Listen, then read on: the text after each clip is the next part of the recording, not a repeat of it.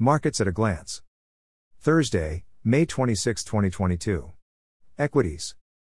The All-Share Index rose 1.06% to 53,151.32 with market capitalization at 28.65 trillion naira. The top 5 gainers were IMG, Champion Breweries, Linkage Assurance, Livestock Feeds, and Lafarge Africa. The top 5 losers were NPF Microfinance, WACN, Academy Press, Learn Africa, and Royal Exchange Assurance. The top 5 trades were on Transcorp, Access Corp, GTCO, Jazz Bank and Universal Insurance. Money Market. Overnight rate up 0.58% to 14.08%, open repo rate up 0.70% to 13.67%.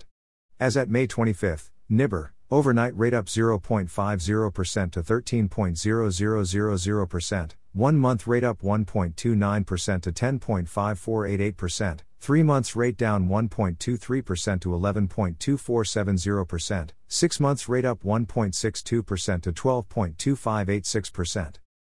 FMDQ bond yields. Index level, 616.16. 1 day, 0.04%. Month to date, 0.91%. Quarter to date, minus 0.38%.